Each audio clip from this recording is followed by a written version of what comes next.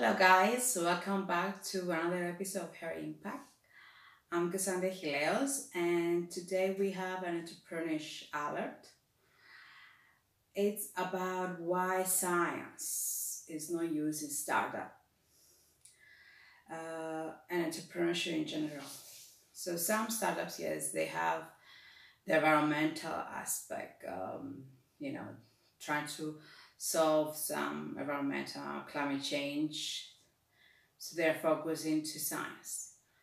But most of them are focusing, very high percentage, let's say, of them are focusing technology. And we are hearing about startups want to solve problems, but technology cannot find problems. Technology is about solution.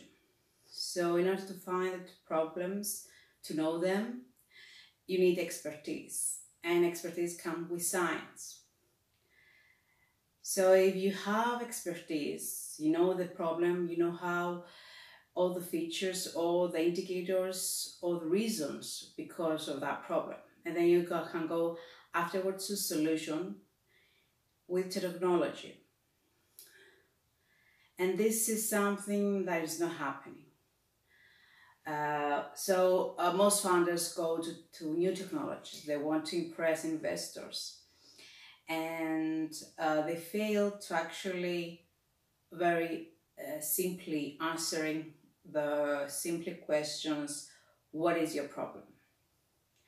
They know a lot about their solution, but they don't know about the problem. And the problem is that they don't lack of expertise that they need to see actually the problem, all the parameters, and actually help them to find the right solution.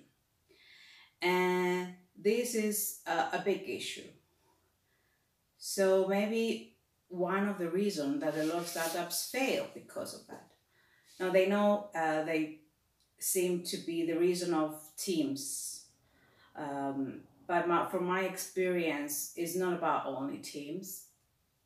And the fact at the beginning, there's no teams. There's only you that you know the problem. And you want to introduce this solution, this new solution for your problem. So at the beginning, there's no team. There's you and then you find your team.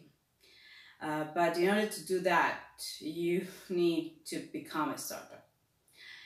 So I believe what my experience professionally and personally, startups actually fail because they lack of expertise.